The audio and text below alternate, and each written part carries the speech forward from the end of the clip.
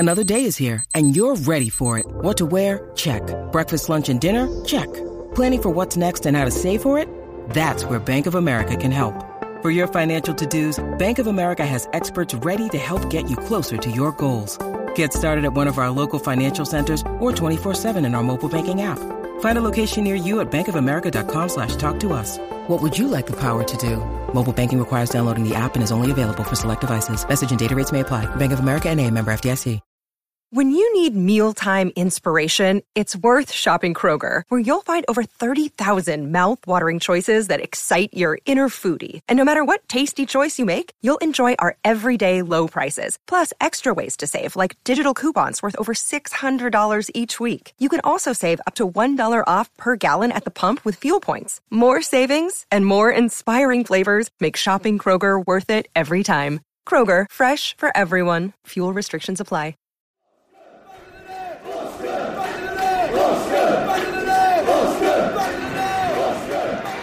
Ritchie. Maybe on Walker. Pugh. That'll do it! That will do it! Pugh for Bournemouth. The roof of the Gold Sands is raised. Everyone here knows what that could mean to this football club.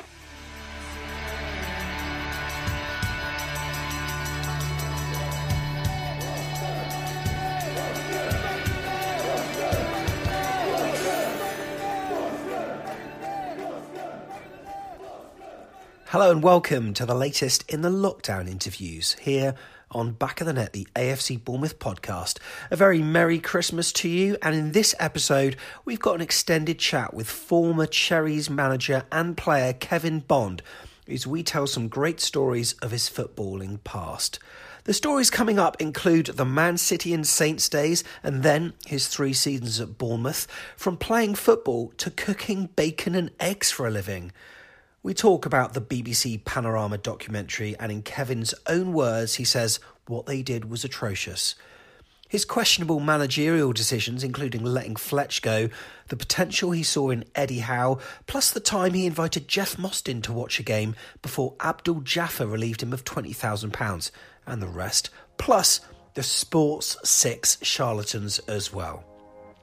It was cracking to chat to Kevin, and with him was Jeff Hayward, Mr. Tiggs and Neil Dawson. Enjoy.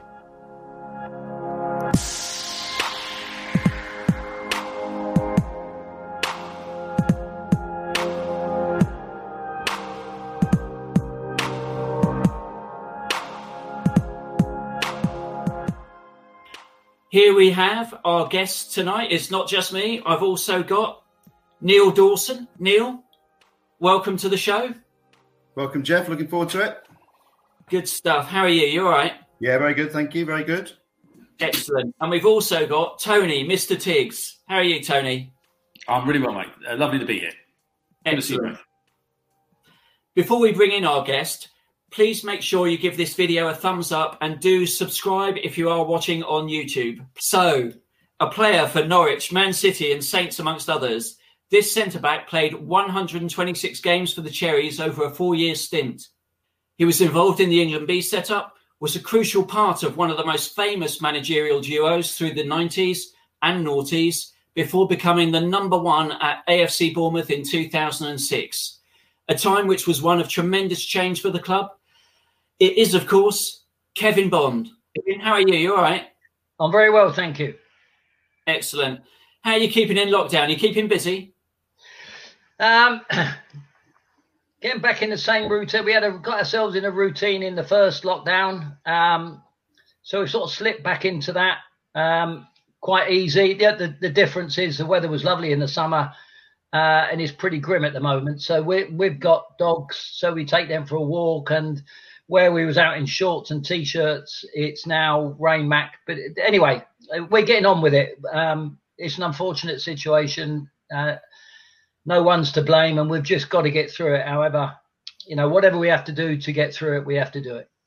Well, we're really pleased that you can join us tonight. And in fact, first question is earliest memories of football. What can you tell us about life growing up in the East End of London? Yeah, probably earliest memories, we lived literally a stone's throw from Upton Park. My father played there for 16 years, I think.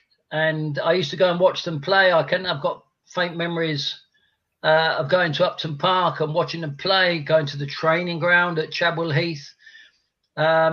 Went to the cup final in 1964 when I'd have been about 7. I can remember that. So I do. I've got, and what I do remember is how much my father loved West Ham. He had opportunities to leave the club and go to other clubs, and he didn't do it. And he would say that was the best decision he ever made. He was apart from the last 2 years where he had a couple of years at Torquay United, he was like a one club man. And I think the togetherness that they had, it was also very different then, but the togetherness they had amongst the players and the families, the wives as well, I can remember, was probably very different to where it is today. And I think, he loved that environment and loved his colleagues and had no desire to leave West Ham.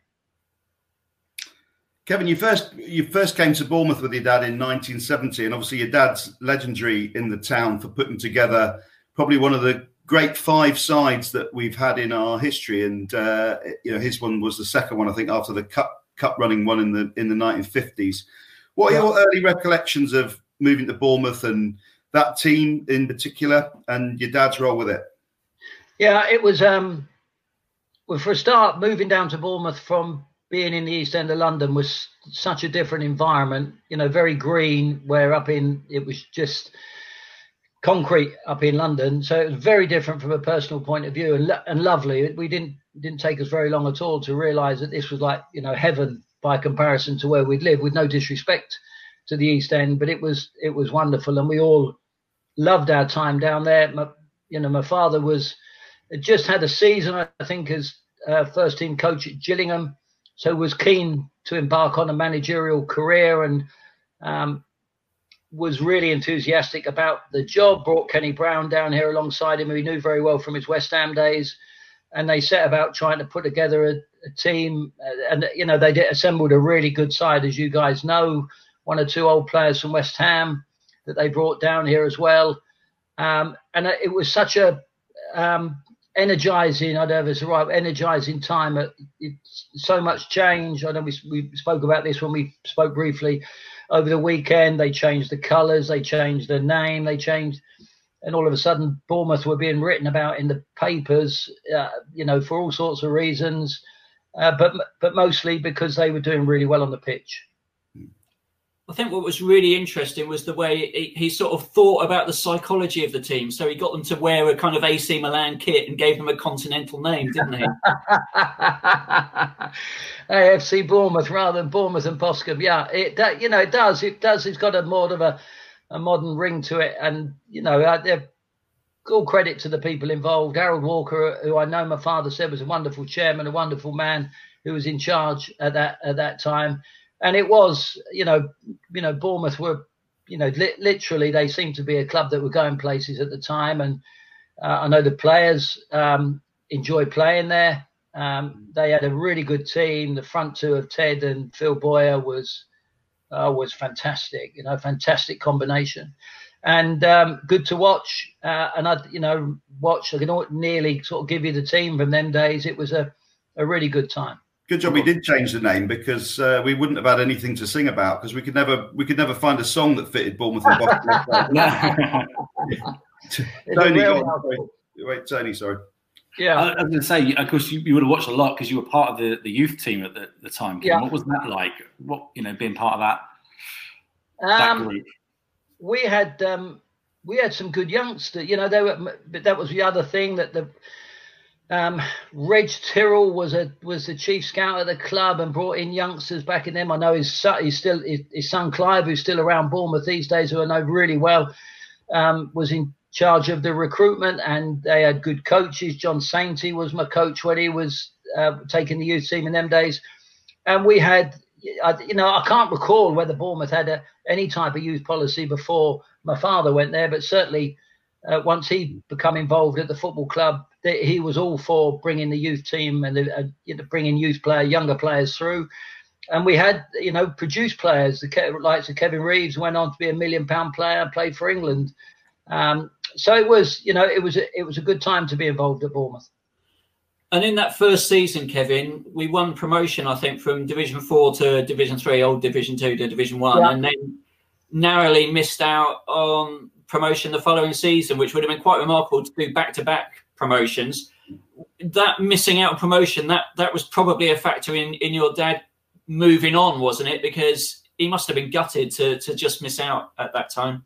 Yeah, he would have been gutted, but he would have, his focus was only, would have only been at Bournemouth at that stage. I mean, he can't move unless there's a club that wants him, So he wasn't. I know he wasn't orchestrating anything. I know there had been rumours about Norwich before they appointed the previous manager, that came to nothing. But so they'd obviously got my father in their sights, and obviously they'd had a good start and hit the post the second season, and then I think started the third season really, really well. And so, I think because he did well at the football club, he was being looked at by other football clubs. And, I suppose when the opportunity to come and join what was in them days a Premier League club, it was a situation that he felt he couldn't turn down.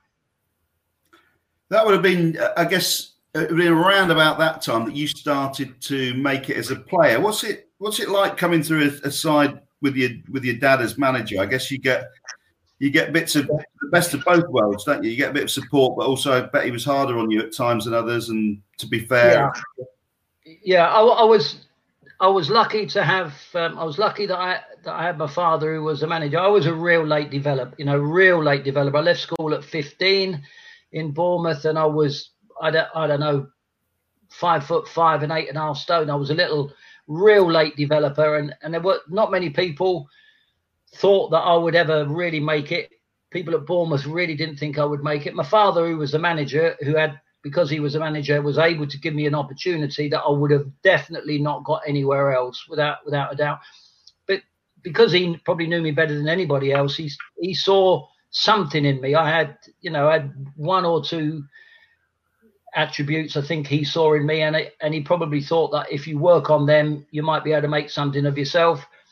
So he gave me the opportunity where other people wouldn't have done, and I will be ever grateful for him, because otherwise I wouldn't have ended up having a career in football. But it was difficult in the early days, because I was struggling to hold my own, if the truth be known, and it wasn't until I started to physically develop, which actually happened latterly when I went to Norwich, that I started to be able to hold my own. And people used to think that I was playing for not for reasons because of my father being the manager. And of course, your father being your manager, that was great. But then later on in your career, there's a famous game, and we mentioned it before very quickly, Kevin. But the 6-0 against Man City, when your dad was the opposition manager and you were playing. What was that like? Yeah, not very pleasant at all. That was the fourth or fifth round of the FA Cup. It wasn't a game I was relishing, I must be honest. And we went up to Main Road and took a real hiding, got beat 6. And I was pleased for my father. It was a difficult time for me at Norwich at that stage. I must be honest. My father had left, and it was a little bit acrimonious the way he'd left, and I think they knew that when my father joined Norwich, he took 4 or 5 of the Bournemouth players with him. They didn't want the same thing happening when he went to Manchester City. And, maybe they thought that I might be going, and I'd done okay at Norwich. So they weren't really keen for that to happen. So it was becoming quite difficult for me at the end of my time there. And then after playing a game like that, and I think it culminated with Man City making the cup final, that really well-known cup final against Spurs in 81. They went on to get to the cup final. Did your dad make a habit of acrimonious moves in management, Kevin?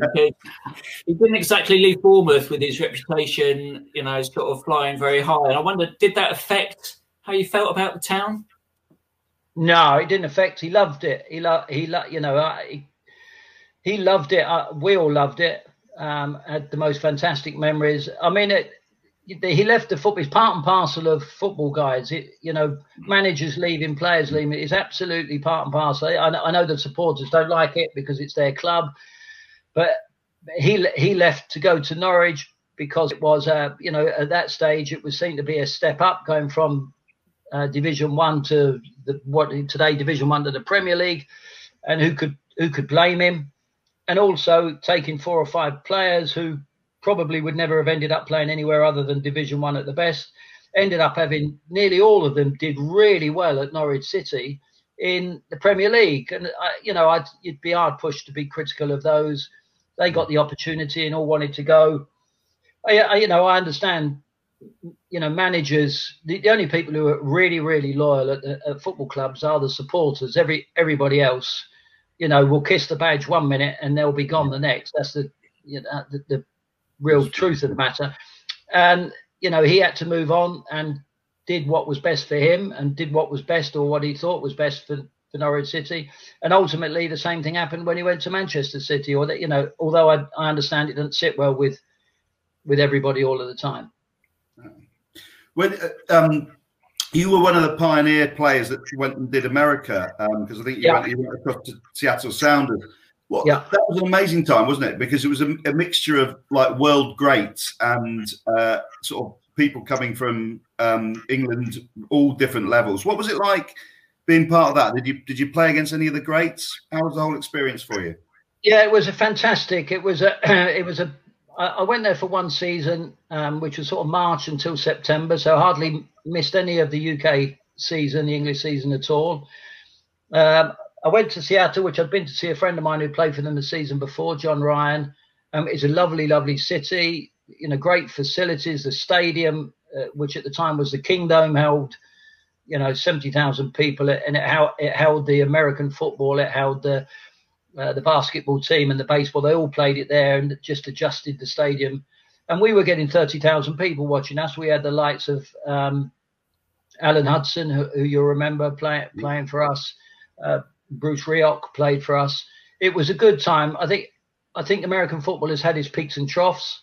And it's sort of historically people, although it certainly wasn't the case. Hopefully, in my case, people would go there maybe at the back end of their career, which is certainly not the case now. But it was a wonderful experience. Steve Daly, who was a record signing for Manchester City. There's a big Derby County connection because Alan Hinton was a manager who was a prolific player for, and it was good. Played against George Best, played against Carlos, the Brazilian right back, but very much at the back end of his career, and went to nearly everywhere around America. So the experience was absolutely wonderful. I loved every minute of it. Brilliant. When you came back, did you make a decision that you were going to come back to try and work with your dad again, or how did it come about? You came back so quickly because you're only there for about a season, weren't you? I stayed there for one season, and I knew when I went the deal was done in such a way that I'd left Norwich City, went to Seattle Sounders, and at the end of that season, whenever the season ended there, that I would go back to Manchester City. I think Seattle had bought me, but they'd also got a deal, which was not, nothing untoward or underhand, but they'd already got a deal in place where I would be sold back at the end of their season, back to Manchester City. So I knew what was in front of me. When I went out there, I knew that at some stage, whenever the season ended in America, I'd wind up back at Manchester City. So it was a really exciting time for me, leaving Norwich, and I loved Norwich. We had, the best time to be a youngster. We had lots of good youngsters. Justin Fashanu, Kevin Reeves was there. Lots of good youngsters. I could reel them off who ended up making careers of the game, who were all really trying to push for, an opportunity in the first team. And we all worked hard and hopefully fed off of one another. So I loved it at Norwich City. But at the end of that season, I had a spell in America to look forward to, and then the prospect of going back to Manchester City again, which was a great opportunity for me. And then you went on and you signed for Southampton after that? Yeah, signed and for. Then, sorry, carry on. Oh, and then I don't want to talk about them too much. And then you and then you came back to us, Kevin, which is fantastic. With Harry, what was the draw of coming to work with Harry? I think coming to work with Harry. You know, I know. Coming to work with Harry, it was. I could have stayed at. You know, to be honest, I was under no pressure to leave Southampton at the time. We'd done okay. You know, Chris Nicol was in charge, but I just felt I think they had bought a couple of centre halves. I think they bought Russell Osman. They bought a couple of centre halves, and I would never ever, as much as I was lucky to play for Southampton and in what is now the Premier League. So I was really and I wanted to stay there as long as I can. But I definitely wasn't going to want to stay there, and if I wasn't playing, I maybe in the back of my mind thought I can see the writing on the wall here. Maybe I won't. But no, in fairness to Chris Nicol, he never ever said to me, you know, I'm bringing something that's good. He encouraged me, and he said to me, Kevin, start. You know, you can start. But I just probably felt the time was right. I knew, and I think this was probably a big thing. Harry wanted me. Harry wanted me to come. He really wanted me to come down there, and they had a good side. You know, they'd been there, was in the Championship. They had a good side, and I thought, yeah, at least it was literally down the road for me. Somebody who I knew extremely well, and so I thought it was a great opportunity for me. I'll hopefully go down there for a number of years, and so I was excited by it and was more than happy to take it up. So just tell us some of those players that you played with, Kevin, in that side.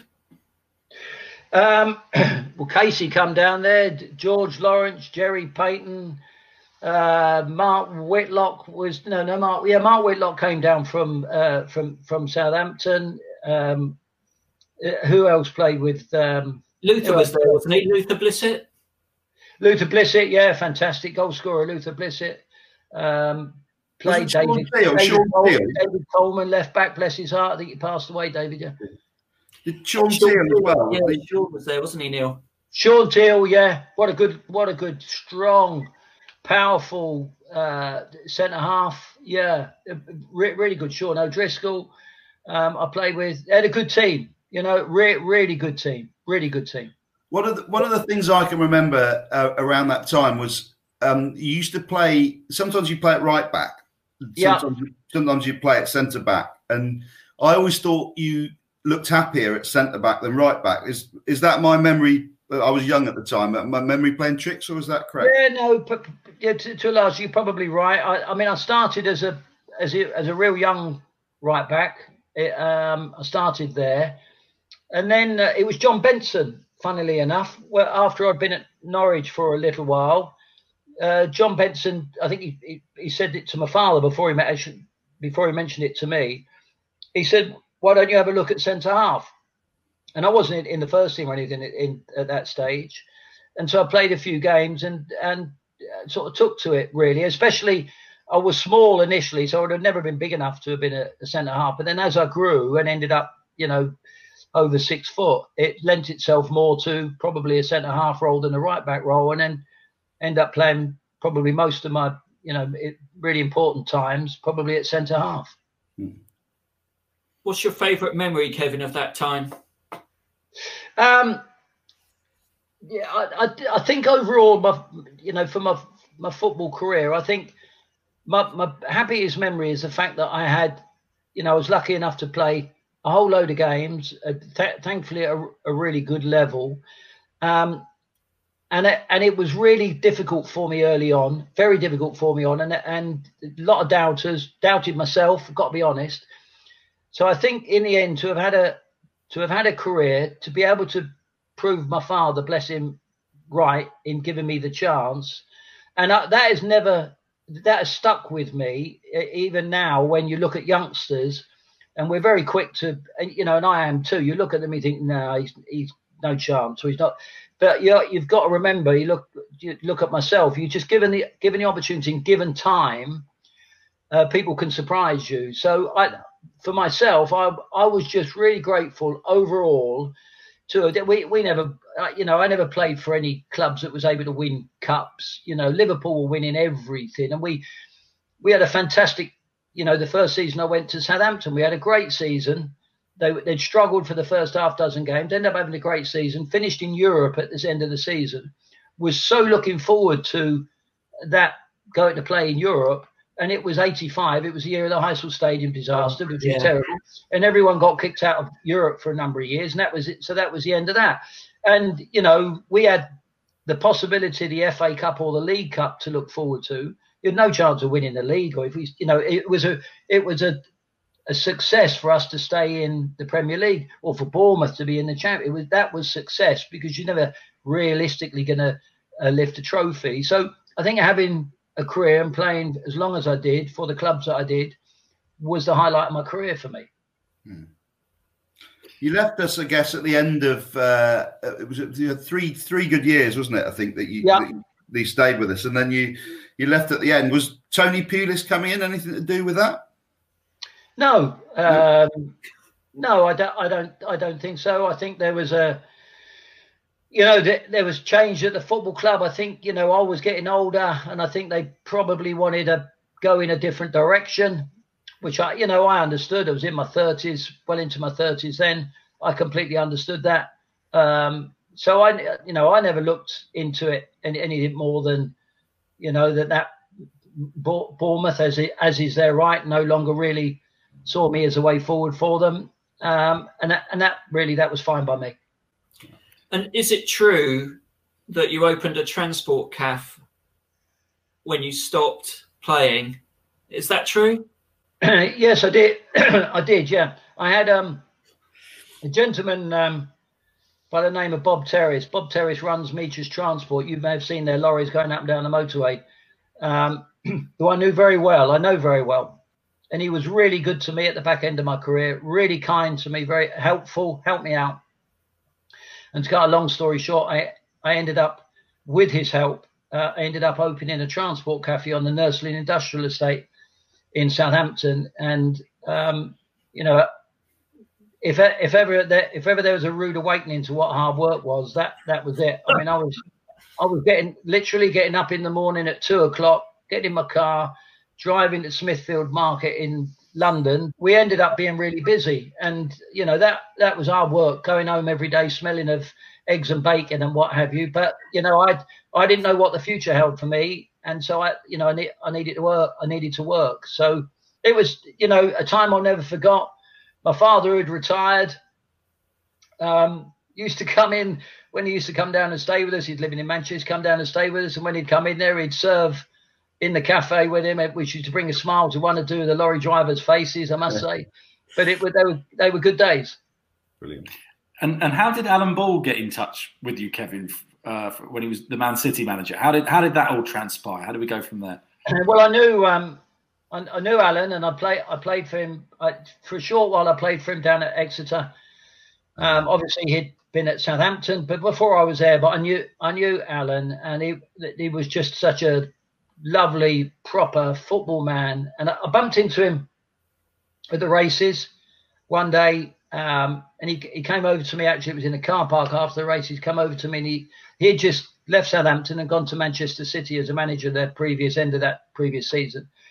And he said to me, "How would you fancy being a coach at Manchester City?" And I'm just, of course, I'd love to. He said, "Okay, I'll be in touch." And that was it. And he walked off.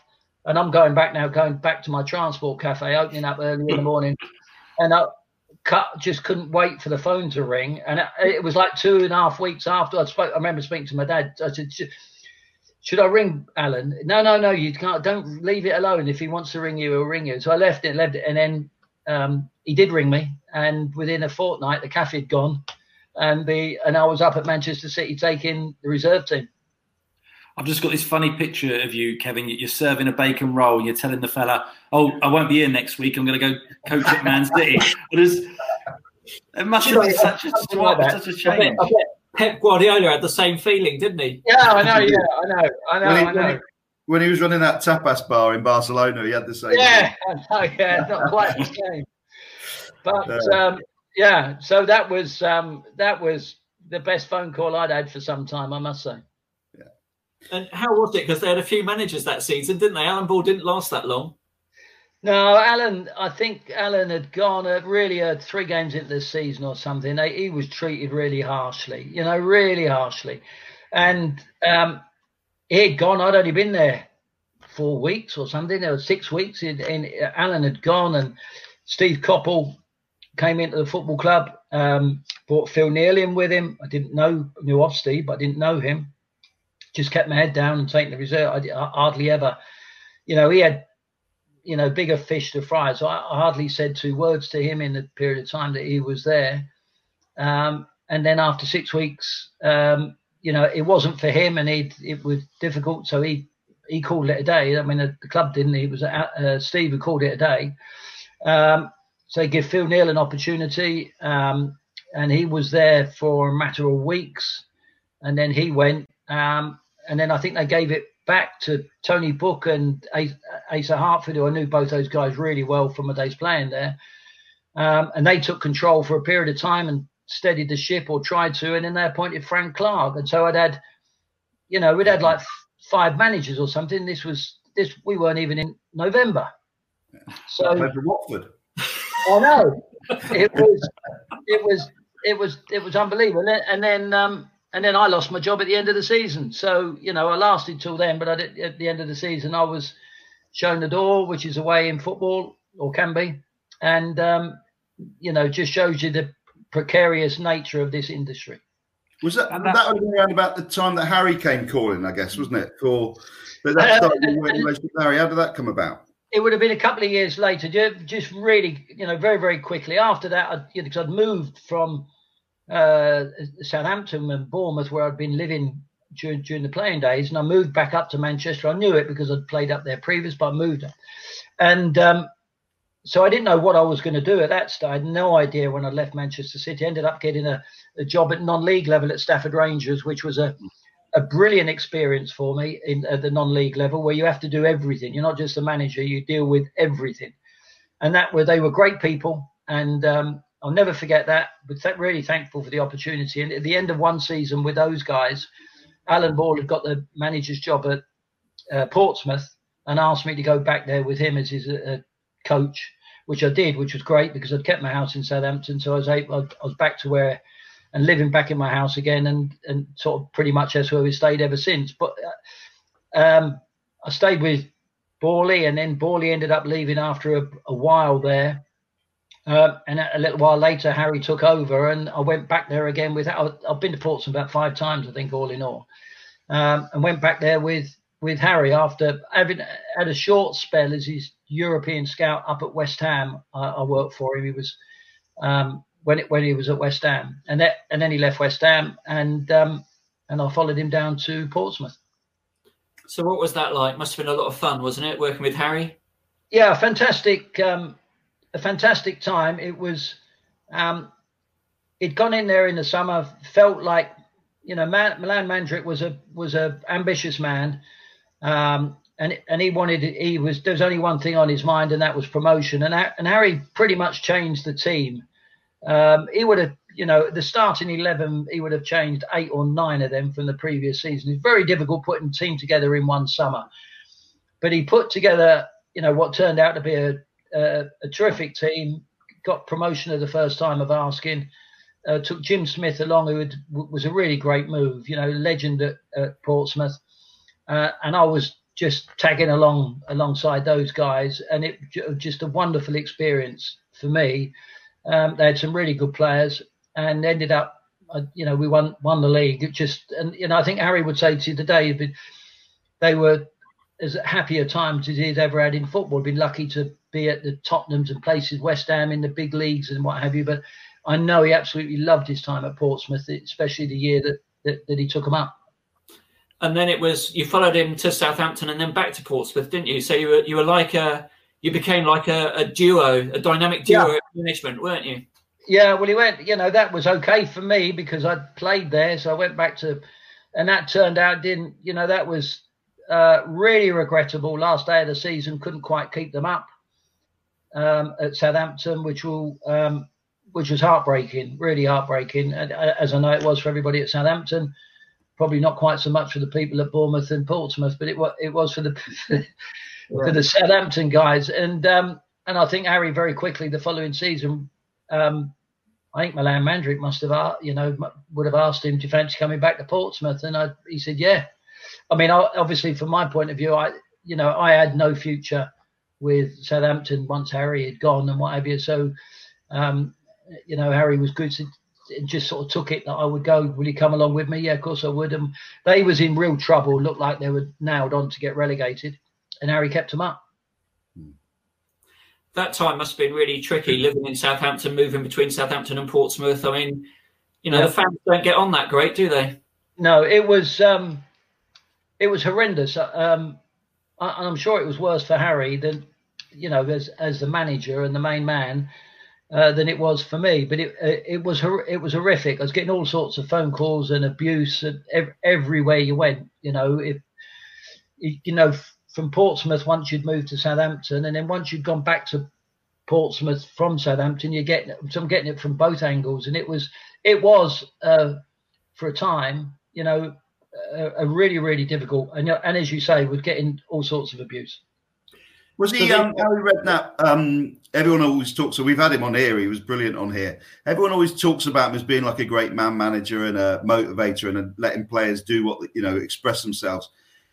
But he has to be a better tactician, hasn't he, than people sometimes give him credit for. What was your view on him?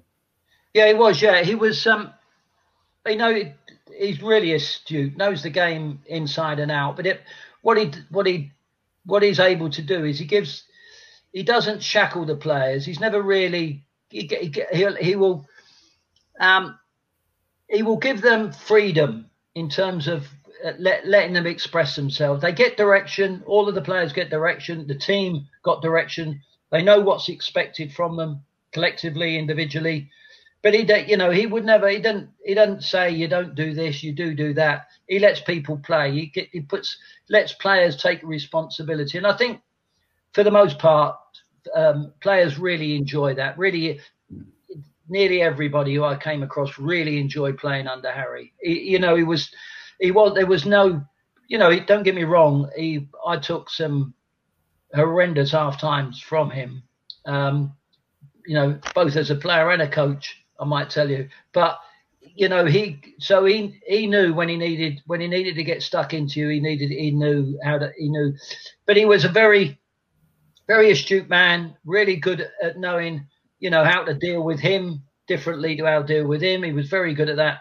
But, really, really tactically clever and astute. We had, I think the most important game at Tottenham was the game that we played to the second season when we qualified for the Champions League. We played away midweek at Main Road, what was Main Road, at Manchester City. And it was like if we won, then we was going to get fourth spot. If they won, they would have got fourth spot. You perhaps remember.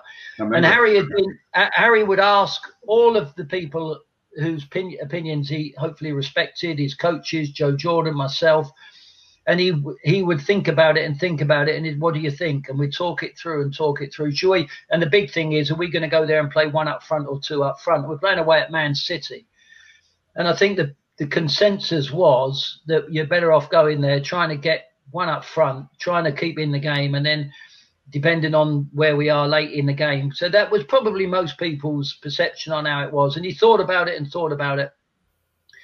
And it wasn't until he named the team, literally. I think the people knew pretty much who was going to play, but it was how we was going to play. Anyway, we played two up front. We played Jermaine Defoe and Peter Crouch, and we ended up beating them 1-0. And I think, that it says a lot about Harry, and not just, he is fearless, can be fearless, but not in a silly way. Really thoughtful and underestimated. He has a reputation for being good old Harry and this, that, and the other. But in my opinion, far more astute than he's ever been given credit for, and in my opinion, would have made a brilliant England manager, but unfortunately never got given the chance. Agreed. So then there came a bit of a difficult time in your career, Kevin, and I think it's ironic that we're talking to you this week when a certain TV program's in the news. How does it feel to have so much in common with Princess Diana? Yeah, the panorama you're talking about. You could say that, yeah. Yeah, that was the most awful time. The most awful time for me. Panorama making all sorts of suggestions and completely untruth, and I just tried to defend myself in the end, but I probably made a big mistake trying to defend myself, but I did in the end. It was the most awful period of time for me, and to a degree stays with me to a large degree, and I'll never forget that. It was awful. What they did, was atrocious. So it's not a subject to be truthful, guys. I'd like to dwell on too much to be truthful. Well, to be honest, Kevin, I think this week, the way they behave is coming under the spotlight. They're as bad as the tabloids in many ways, I think. So I wouldn't worry about it. I think entrapment. Call it what you will. How that can be allowed or above board. I don't know. Escapes me. But there you are. So moving on to happier times for Bournemouth, your big return. Yeah. How did it come about? Who got in contact with you? What were your first thoughts? I applied for the job. Sean had left. Had done fantastic for Bournemouth over so many years. Really well, produced players, produced a really good footballing team. Always played great stuff. But they were struggling. I think when they were third or fourth bottom when I joined the club, and probably Sean sensed that the time was right for him to move on and left. There was an opportunity there. Obviously, I've got a lot of history with the football club, and I thought, and that would be a great move for me. So I applied for it. It took a little time to happen. Had a couple of interviews. I didn't know Abdul, the chairman at the time, but got on really, really well with him. Nice guy.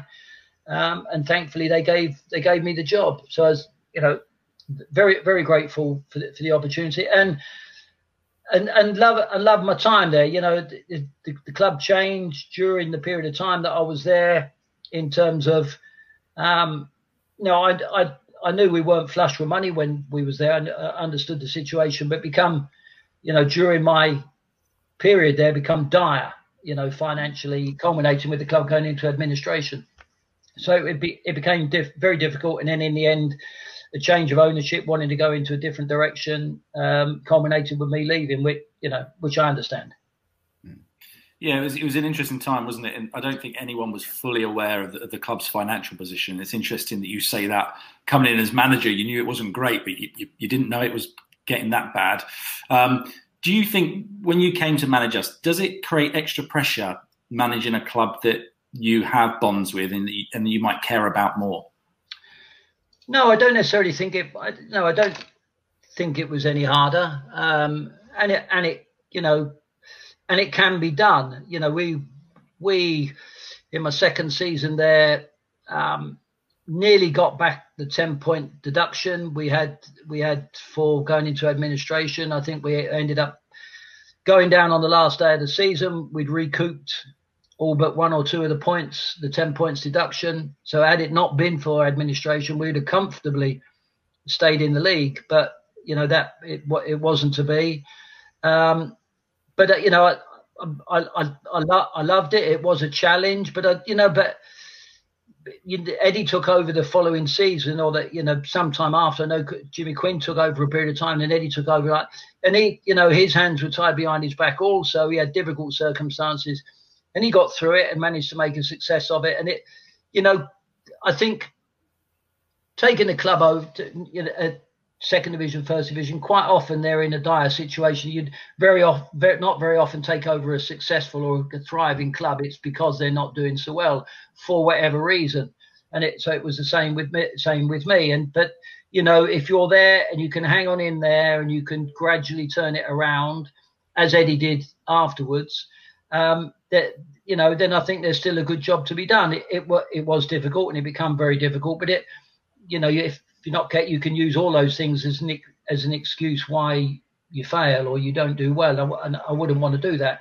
It was a difficult time, but we very nearly managed, had it not been for that last day up at Carlisle United, to have stayed up, which would have been, in my world, it would have been the biggest achievement that I had ever had it or will ever have in football.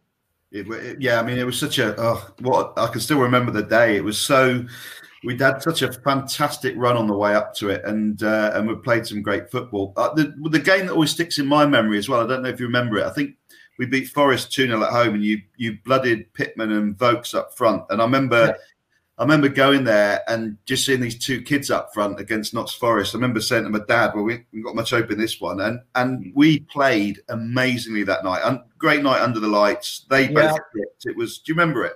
Yeah, I remember it well. Colin Calder was the manager there. And I think that was a real coupon buster that night. I looked at him at the end of the game and where on earth did that come? I've got to be honest, I looked at him and thought, where on earth did that come from as well?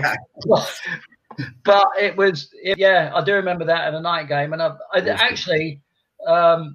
rang Harry. I used to ring, because Harry was so keen for Bournemouth to do, as he always has done, but I'd ring him up after every game on the way home. And he was just doing cartwheels. He was jumping up and down. He was, I remember that game really, really well. And you gave people like Brett Pittman, Sam Vokes a chance. You gave Josh McCoy a chance as well. Young players really at the start of their career. You also brought in quite a lot of loan players. I mean, was it necessity, or did you want to blood those players? How did the sort of balance of the squad work? Yeah, I felt in hindsight it was a mistake. In hindsight, I believe it was a mistake. I felt that so many of the players had been there so long and were comfortable, and it was a bit like a little nice club environment, little leisure club environment. But it was so many of the players had been there a long time, and I just went there feeling, one or two of these need to kick up the backside and think that your place is not necessarily safe. And so I was in a hurry, but with hindsight, I should have given one or two of them more of a chance under a different manager to show what they can do, and maybe talk to them about the situation a little bit more. But I ended up bringing lots of people in, and with hindsight, that was a mistake, or I felt with hindsight that was a mistake. One of the things that I do believe, and I'm sure Ed won't mind me saying it, one of the things that I do think might have helped Eddie when his early days when he took over at Bournemouth is, I think it was a transfer embargo initially, and he couldn't sign any players. So he never had that worry to worry about. He never had any worry. He didn't have any worry about who should I bring in. If you could, Abdul was really keen for me. If you could, don't worry. He said, we'll find a way of paying for them, Kevin. If you speak to Harry, because Harry was at Portsmouth, if you can get some good loan players, and so he was encouraged me. But I was not blaming anybody else. I was keen to try and make some changes and galvanise the place a little bit. So, but I went too far and brought too many in, and I recognise that now.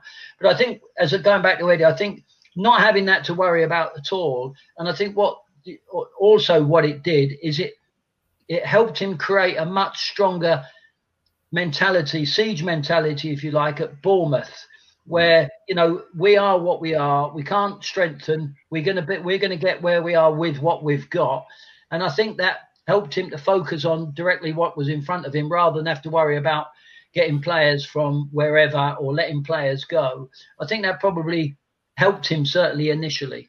Yeah, we probably need to talk about Darren Anderton, don't we? Because he was a player at that time who, I remember when he joined, I thought, oh, here we go, another one that's coming down to sort of like toss it off for a little bit by the seaside. But he works for a player of his talent. I remember he worked so hard, and that's what impressed me about him, was that he didn't have to, but he was often the hardest working player on the pitch when he had the least to prove.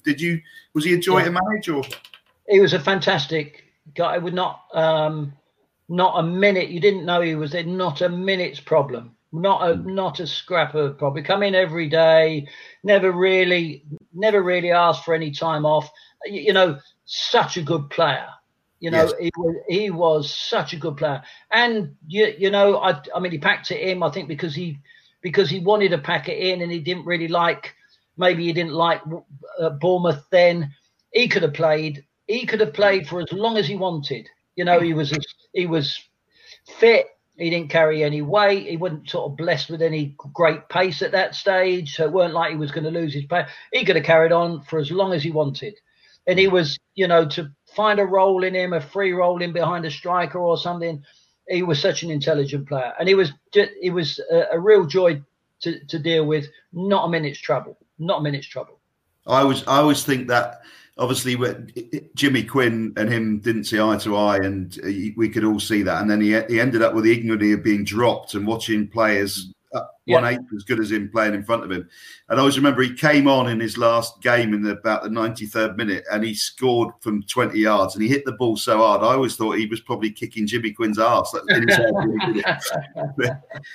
It was good. Yeah, totally and he wouldn't know. He wouldn't know how to kick up, Darren. It's just not in his nature. It's not like that. He was, and I think probably that was how it was. If he didn't like what was happening at the football club, and he thought, I don't want any more of this, he just quietly decided to hang up his boots. But it was a real credit to himself, being an England player, superstar player, coming down to Bournemouth, not giving it the large at all, coming down there, and all the players loved him. All the players loved him. It was a real credit. One of the players who went the other way, Kevin, when you were with us, was the big man, was Fletch. I didn't realise I'd only looked the other day at this in preparation for this interview, in that he hadn't actually scored. He scored like one goal in the last 40 odd games or something. You know, why? But obviously, he was a big character at the club as well. Was that a hard decision to make? It was. I suppose it was hard, but I sort of felt that, you know, he was. When you got Fletch, you end up playing a particular way because you got Fletch, and in my mind he sort of dictates how you go about things, and we'd had years and years of it, and I thought he weren't scoring bundles of gold, and I thought the people around me, my coaching staff, agreed. They agreed. It's time for change. It's time for change. But there we are. It was 18 months, 2 years later. He comes back and does great again for God knows how long. But so I could have easily been. But it was those decisions, and that probably the change of Bournemouth, where so many people were synonymous with Bournemouth Football Club. Fletch was, and I just thought we need a new era, if you like, and to change. So, but I think I was trying to change. I say too much too soon, but it was a decision that I felt was right for us at the time, and just a decision I made on my own. I think other people around me concurred with that as well. But maybe I was wrong. It looks like a little while later Eddie brought him back, and he ended up, it was just a reunion, and he galvanised the club, and he gave everybody a lift, I think, by coming back again. And I've got to say, great credit to Steve. I mean, he just looked after himself amazingly well, and carried on year after year. Another player, Kevin, was Neil Moss. You dropped for some young unknown bloke called Asmir Begovic. He's back. Who's Asmir Begovic? Yeah, Asmir was, I knew Asmir from Portsmouth. I thought Asmir is going to be a top goalkeeper. I thought he was going to be a top goalkeeper, and he's big and he's going to be great. And it was one of the case we're talking about, changing people. Did I need to do it? I didn't need to change Mossy. Mossy hadn't done anything wrong, really. I hadn't done anything wrong. But in my mind, I'd got the availability of getting another goalkeeper for next to no money for a period of time, who in my mind, at that stage in their careers, was going to be a much better goalkeeper than, with all due respect, Mossy. And I thought, why am I going to not improve my team if I can improve my team? Yeah. And so that's what I did. Remember my first game where he played really well in 0-0 draw up at Notts Forest, first game of the season. I thought that was great. And then it was I'd never forget it. I'm sure it was Carlisle. I'm sure it was Carlisle at home.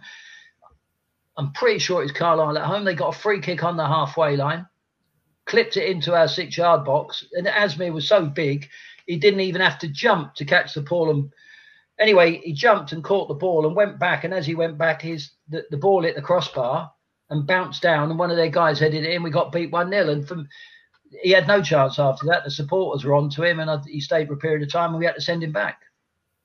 But it was hard work. Mossy will tell you it was hard work. It was the first game of the season, and I never spoke to Mossy until the day before. We was up at a hotel training, and I said, we was on the training pitch. Said, Mossy, I need to speak. No, you're not going to do that, Gaffer, are you? He knew what was coming. And what do you say? I am. But Mossy was brilliant. Mossy was brilliant. That's good. Well, Asmir's back now and doing this stuff, so no harm done. Obviously the big intriguing link really comes with what you saw in Eddie Howe, because Eddie Howe says he owes you everything.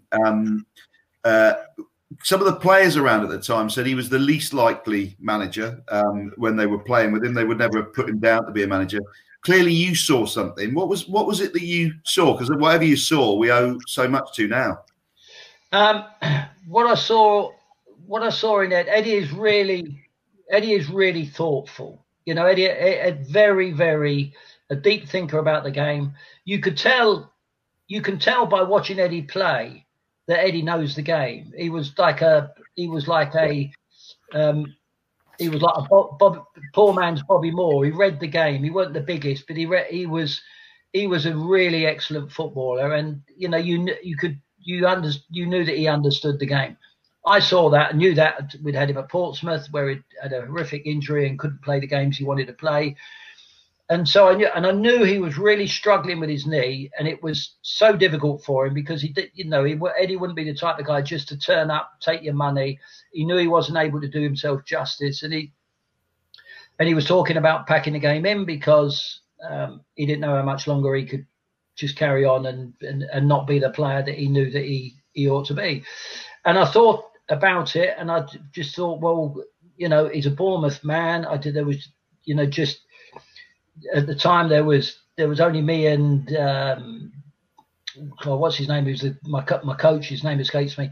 And there was just the two of us at the club. I mentioned it to the people at the football club, and they were all for it. And I must say, from my point of view, I thought Eddie was ideal. I knew that he was keen. He loved his football. I would have been really surprised when I asked him if he said no, he didn't want to do it. And and I don't think he would have done it for any other reason or took the job for any other reason. And I think he really thought that was a path he wanted to go down. And I just had a feeling that he would take to it. And after a short period of time, I watched him and with Rob Newman. I'm thinking him and Rob Newman would go out and do a little bit on their own, and he would take. And I could see straight away that he was a coach. In no time at all, he'd give him 2 players to coach or 4 players to coach. He'd come up with an idea and take them on his own, and he'd come up with some great sessions. So I had a pretty good idea that he knew what he was about. You can't have thought in your wildest dreams, though, could you? What he actually did then go on to do. No, of course. What I'd gathered or what I'd thought was important is that transition from being a player to being on the other side of the game is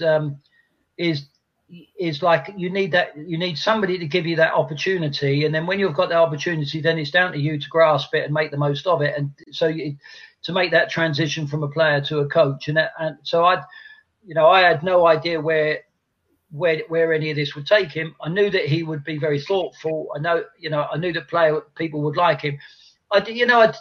Whether he needed to come out of himself a little bit more outgoing, but of course he has done. But I felt, I've given him the opportunity that he has. But in fairness to him, after that, he's grasped it with both hands. Do you think he would have done better, Kevin, if he'd had an opportunity to manage a transport cafe for a little bit first? Do you think that would have I think it would have helped him no end. If they'd had 2 years getting up and down the road at 2:00 in the morning. My God. I've got to say, I don't. You know, people in the footballing world, I don't think it'd do any of them any harm to have had a couple of years of that. No, it wouldn't. Yeah, very true, mate. Do you know, Kevin? The more I think about what you've done for the club and what's still, you know, your legacy, I think you deserve a lot more credit because you actually introduced Jeff Mostyn to the club as well, didn't you? I did, yeah. It was Jeff and I go back a long time. Jeff, I know from my days up in Manchester and everywhere. His wife and my wife are really close friends, and he used to come to all of the games. When I was playing, he'd come to watch me play, and then I kept being coach and went to Portsmouth, and he would come to all the games and watch us and loved it. And we had a great. He absolutely loved his football. So I think it was the very first game of, when I'm at Bournemouth. I said to Jeff, "Do you want to come along?" And he was in the boardroom in them days, and he was sat next to Abdul. And I think by the time I took him home after the game, I think Abdul had relieved him of 20 grand by the end of the first game. I think he relieved him of 20 grand. And I think Jeff realised, because he thought, I'm going to go back next week now after this. I'm going to have to get me money's worth. So he went back the next week.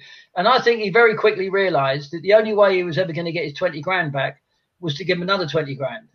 So... And anyway, before you knew where he was in for £500,000. Bloody hell. But what an investment. I mean, he's got his returns now, though. I mean, thankfully.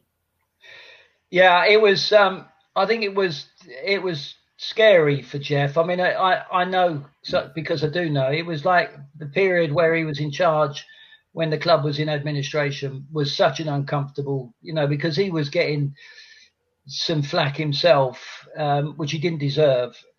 So he was taking some criticism, which was unfair. And you know that he hadn't been in that world before, you know, doing what he had done previously, and you know, had not been subjected to criticism from supporters and in the press and this, that, and the other. It was very different for him, and he'd think, I bet he could just get me out. I'm sure at times he thought, just get me out of this.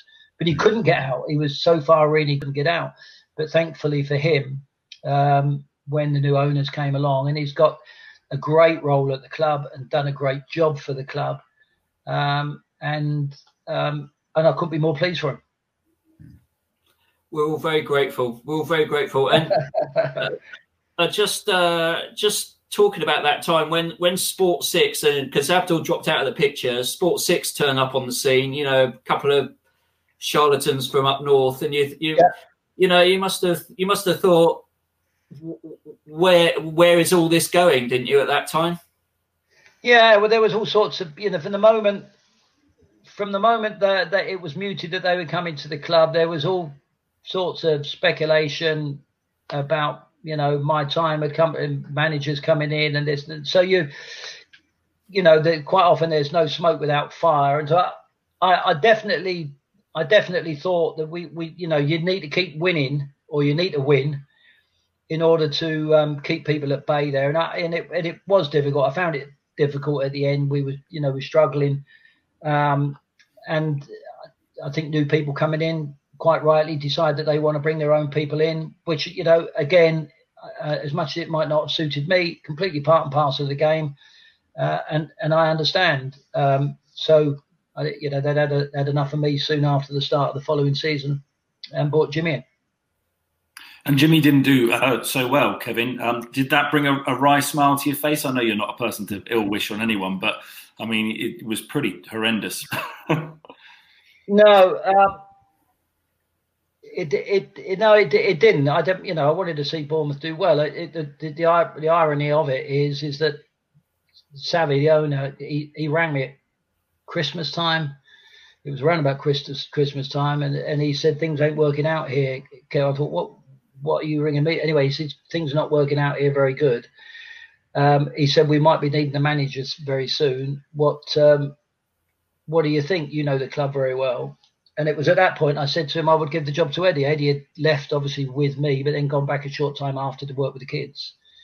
And he said to me, what do you think, with no money or anything? I said, well, I give Eddie Howe the job. You know, he wouldn't be about the money for Eddie. He's Bournemouth through and through. He would work. No one would work harder. Everybody at the football clubs loves him. I think the players would respond to him, and that was his first opportunity in management as such, and obviously never looked back. Brilliant. Wow. And then for yourself, Kevin, I mean, obviously we know what happened after that. You had a spell in Hong Kong, which I hadn't realised as well. That must have been mad, because I know. I mean, Tony Pulis played out there, didn't he, in Happy Valley, and he's spoken about the what it's like with the Chinese and the gambling and stuff like that. What was it like? I'd met the guy out there. I'd met actually when we was on a pre-season tour when we was at Tottenham. We toured China and Hong Kong and spent some time out there, and I got to meet the owner of a football club out there. And then it was after I'd left Queen's Park Rangers, he contacted me and said, could I do a presentation for some of their coaches out there, which I did. And then while I was there, he said, do you fancy taking my team? Because he had a team in what is their Premier League. And he said, would you go home and come back again and take my team to the end of the season? Which I said, yeah, I would. And I really loved it. It's a really, I passed through there a couple of times, but didn't know it. But it was just a really vibrant, really safe, really vibrant, really safe, very clean place. And they were, you can't confuse in any way Hong Kong with China. Hong Kong is completely different. And the football is completely different. It's not the same level at all with like China. But it was super. We had Brazilian players and Yugoslav players, and we had a successful season. And I was taking the team, and I actually went back out. I had another spell back in England, and then after that he asked me if I'd go and take the team again, which I did, and I really loved my time there. It was wonderful. How does it feel having managed so many clubs in the country? Do you still have the same enthusiasm you had when you started off coaching? Yeah, I haven't. I've been involved. I haven't managed so many clubs, but I've been involved with lots of clubs. It'd be right to say I've been involved with lots of clubs in it, and I'm still completely motivated by football. I don't miss a game. Watch everything on the telly. Get involved in lots of the webinars that we have forwarded to us from the League Managers Association. Take a great deal of interest in the new trends that are going on in football and the new ways that people are playing the game. I don't feel it, I don't feel in any way like I'm, other people may think, we've had too much of him, but I still feel, young and enthusiastic and keen to carry on if I get given an opportunity. When I was thinking it's really interesting. I was looking back at some of the players. You say you haven't managed the clubs, but you certainly coached and been involved with them. Yeah, there's been some phenomenally tremendous players that you've worked with over the years. I was just looking back through some of the squads, and you got people like Luka Modric, and just players that are not just excellent players. I mean, they're just beyond world class. A couple of questions for you, really. Number one, what's it like when you have to coach a player that great? Because you must really question how you approach it. And number two, who would you say is the most talented couple of players you've worked with? I would say, in terms of talent, I've not worked with a more talented player than Adel Taarabt, who was at was at Tottenham with us, and then went on to Queen's Park Rangers. I haven't had the opportunity to work with anybody who's got more ability than Adel. The problem, in my opinion, for Adel is that I just don't think he made the best use of his ability. No. But he didn't. He hasn't become what I believe he ought to be, given that he was just the most amazing. He was amazing footballer, what he could do with the ball. So he would be one, but sadly, I don't believe that he's fulfilled his potential.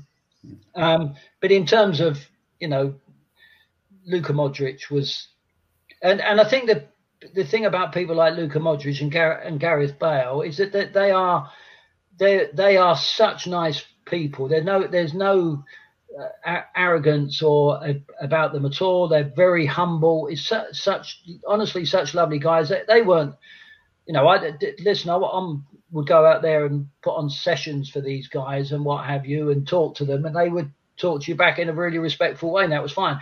I weren't about to be telling Gareth Bale out to zoom down the wing and do this, that.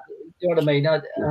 No more than I'd tell Luka Modric out to drop a shoulder and not, But I have to put on sessions every day. They know that, and they are great because they just got on with it every single day. Never a moan about it at all. They were, and I think partly maybe the best pros, the best players ended up being like the best pros and the easiest to handle. So they were a real, as so many of them were, so many of the guys at Tottenham in particular, because that was probably the best level that we worked at. It wasn't really hard work at all. It was a pleasure working with them. Is there any player that you felt you've really developed and helped and that you're really proud of in their career, or in your career rather? Yeah, I would think not in particular, but one or two younger players that I helped. Took little Max Gradle along when I was at Bournemouth. Took him. I've got to be fair to both to Rob Newman and Eddie. They'd gone to see Leicester play in a pre-season friendly and watched him play, and we was looking for somebody to play out wide, and I hadn't seen him. They went, I was taking a game or something somewhere. They both went and watched him, and they both come back and said, "Gaffy, you got to take him."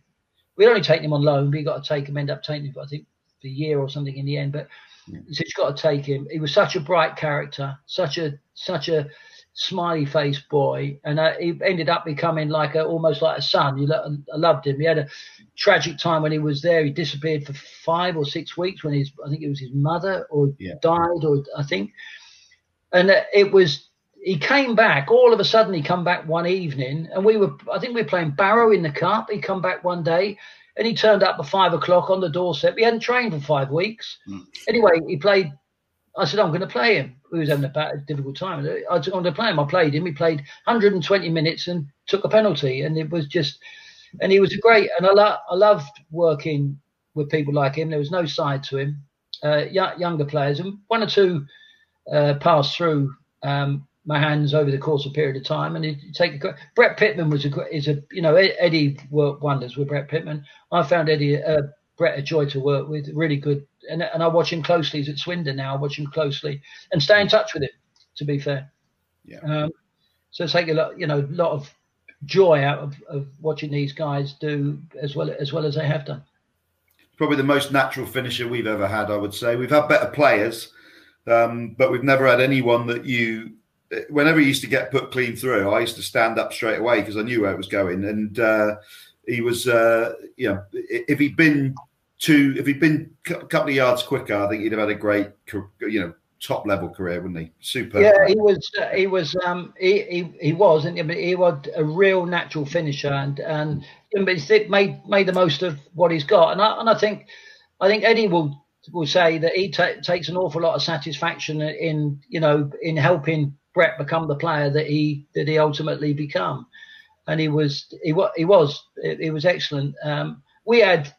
I think for a few months we had David McGoldrick down at Bournemouth when I was down there, and he was another. Look how well he's done for himself, and we were lucky enough to have him for a period of time. And you could tell. Well, I certainly think I could then that he definitely had something, David, and he's gone on to be form a great career for himself. Yeah. Somebody wrote into us and said one of the loan players that we had was Frank Songo, ex-Barcelona. Frank Songo, I think Frank might have been the first loan player I took from Portsmouth not long after I'd been there. I probably prefer that you didn't mention that, to be honest. Brilliant. Yeah, excellent. Well, what are your plans now? I mean, do you stay in touch with Bournemouth? Are you still involved with people at the club? Obviously, Jeff Mostyn must still be a friend, but what about other people down there? Do you know JT very well? Do you give him advice? No, I wouldn't be giving JT. I know JT, but I wouldn't be. Don't speak to. He's got enough on his plate. I used to go down there a couple of times when Eddie was in charge and watch them just take interest in what's happening. And Eddie was always very welcoming. I'd go down there, and then obviously I'd see Jeff when I was there, and I know the girls and all the people in the office and what have you still. But I don't.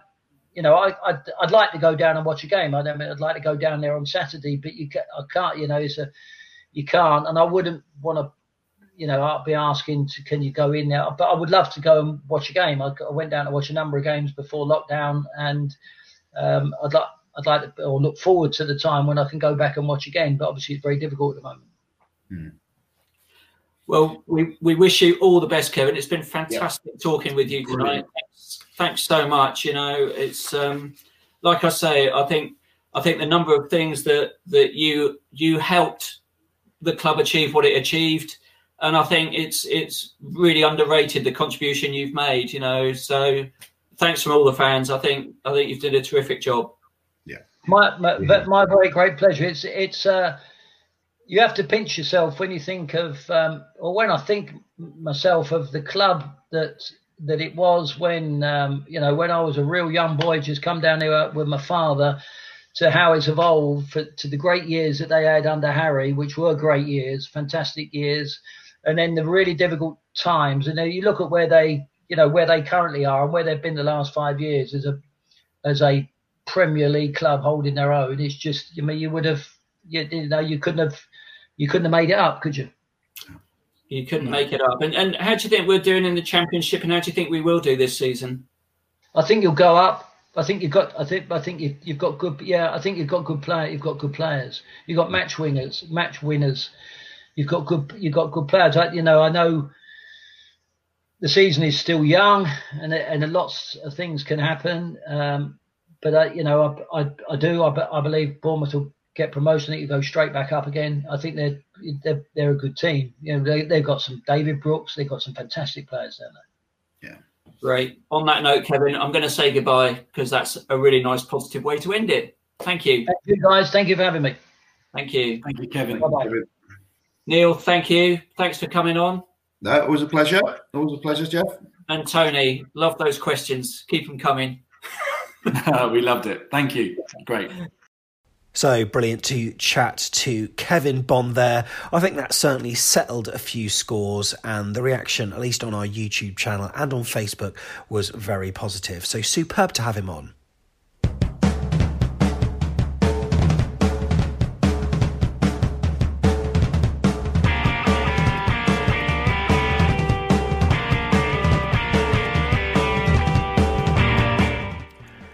Well, that's it for another episode of the Lockdown Interviews. We appreciate your ears for the last hour and a bit. There are more interviews on the way, not least Matt Tubbs and Josh McCoy, two strikers for AFC Bournemouth that had so much potential, but in a red and black shirt, did they quite make it? Well, we'll speak to them to get their own opinion. Plus, there are more interviews on the way. So if you haven't subscribed, then please do so on your podcast app. And these are all watchable on YouTube. That's youtube.com/AFCB podcast. Remember, if you'd like to support us with a coffee, we would certainly appreciate it, given the fees we have to pay for our hosting with our streaming software and also the podcast platform. If you want to do so via a coffee, it's afcbpodcast.com/coffee. We really do appreciate any support that we can get. Anyway, again, happy Christmas, and we'll see you next time on the Lockdown Interviews.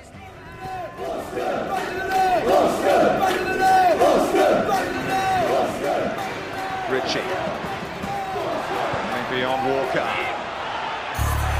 Pugh. That'll do it! That will do it! Pugh for Bournemouth! The roof of the Gold Sands is raised! Everyone here knows what that could mean to this football club.